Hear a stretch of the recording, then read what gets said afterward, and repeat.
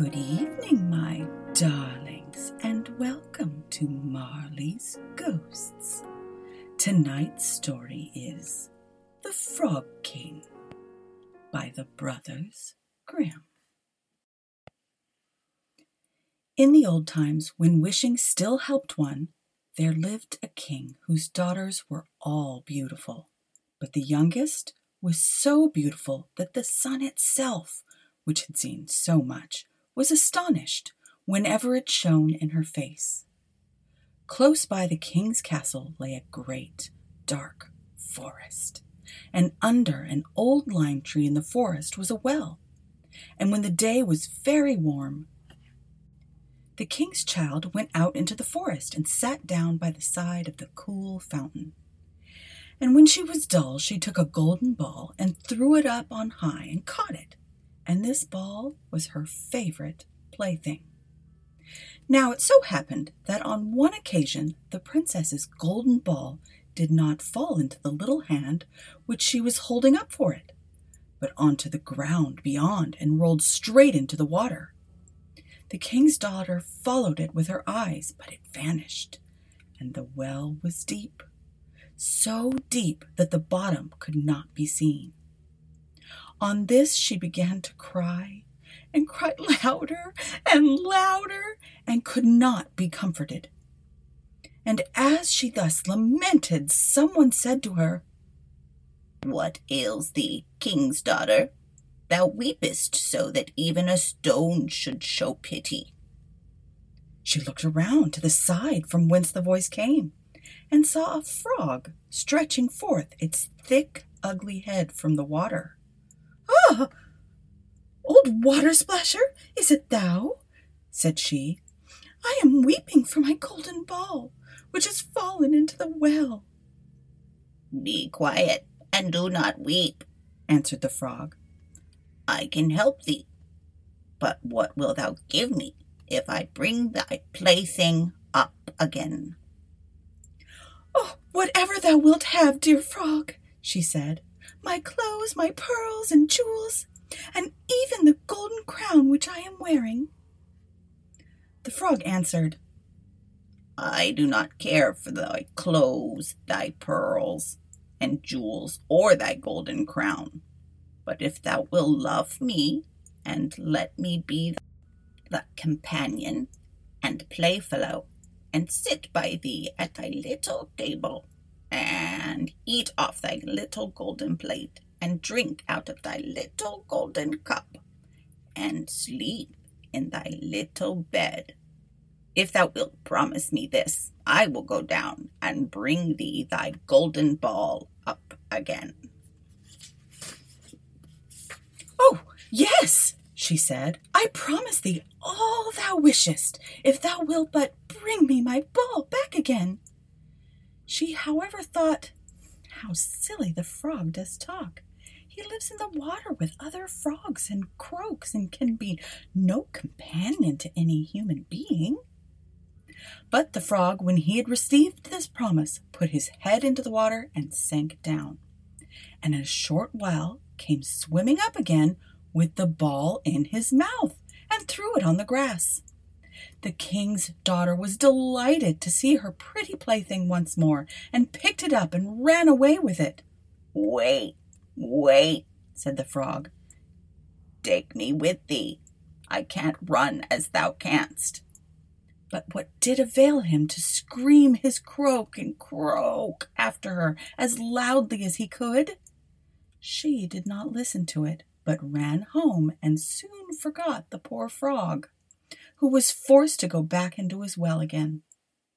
The next day, when she had seated herself at table with the king and all the courtiers, and was eating from her little golden plate, something came creeping, splish, splash, splish, splash, up the marble staircase. And when it had got to the top, it knocked at the door and cried, "Princess, youngest princess, open the door for me." She ran to see who was outside, but when she opened the door, there sat the frog in front of it. Then she slammed the door to in great haste, sat down to dinner again, and was quite frightened. The king saw plainly that her heart was beating violently and said, "My child, what art thou so afraid of? Is there perhaps a giant outside who wants to carry thee away?" No," she replied. "It's no giant, but a disgusting frog." "What does a frog want with thee?" Dear father, yesterday, as I was in the forest sitting by the well, playing, my golden ball fell into the water, and because I cried, so the frog brought it out again to me, and because he insisted so on it, I promised him he should be my companion, but I never thought he would be able to come out of his water, and now he is outside there, and he wants to come in to me." In the meantime, it knocked a second time and cried, "Princess, youngest princess, open the door for me. Dost thou not know what thou saidst to me yesterday by the cool waters of the fountain? Princess, youngest princess, open the door for me." Then said the king, "That which thou hast promised must thou perform. Go, and let him in."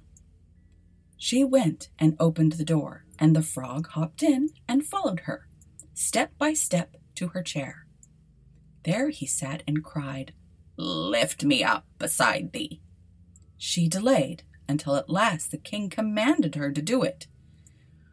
When the frog was once on the chair, he wanted to be on the table. And when he was on the table, he said, "Now, push thy little golden plate nearer me, that we may eat together." She did this, but it was easy to see that she did not do it willingly.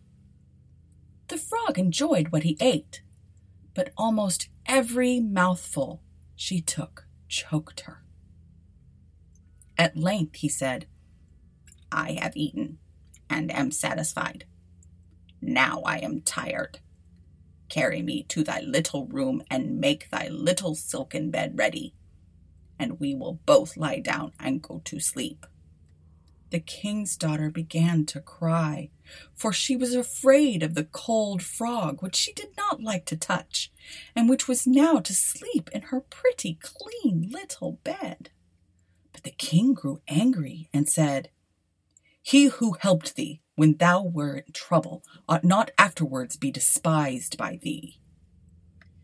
She took hold of the frog with 2 fingers, carried him upstairs, and put him in a corner. But when she was in bed, he crept to her and said, "I am tired. I want to sleep as well as thou. Lift me up, or I will tell thy father." Then she was terribly angry, and she took him up and threw him with all her might against the wall. "Now thou wilt be quiet, odious frog," she said. But when he fell down, he was no frog, but a king's son with beautiful, kind eyes. He, by her father's will, was now her dear companion and husband. Then he told her how he had been bewitched by a wicked witch, and how no one could have delivered him from the well but herself, and that tomorrow they would go together into his kingdom.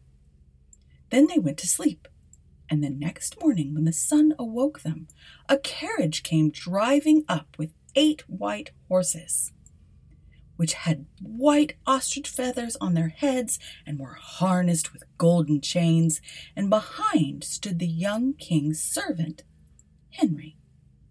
Faithful Henry had been so unhappy when his master was changed into a frog that he had caused 3 iron bands to be laid around his heart, lest it should burst with grief and sadness. The carriage was to conduct the young king into his kingdom. Faithful Henry helped them both in and placed himself behind again, and was full of joy because of this deliverance.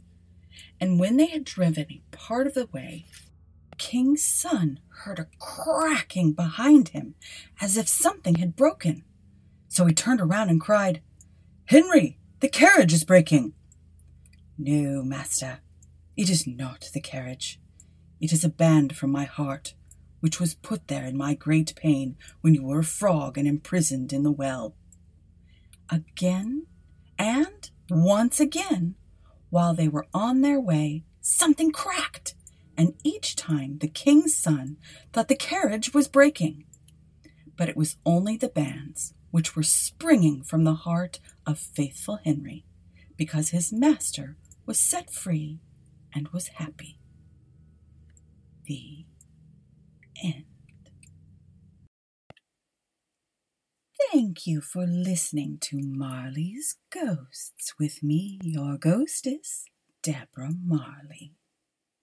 Until next time, my darlings, sleep well.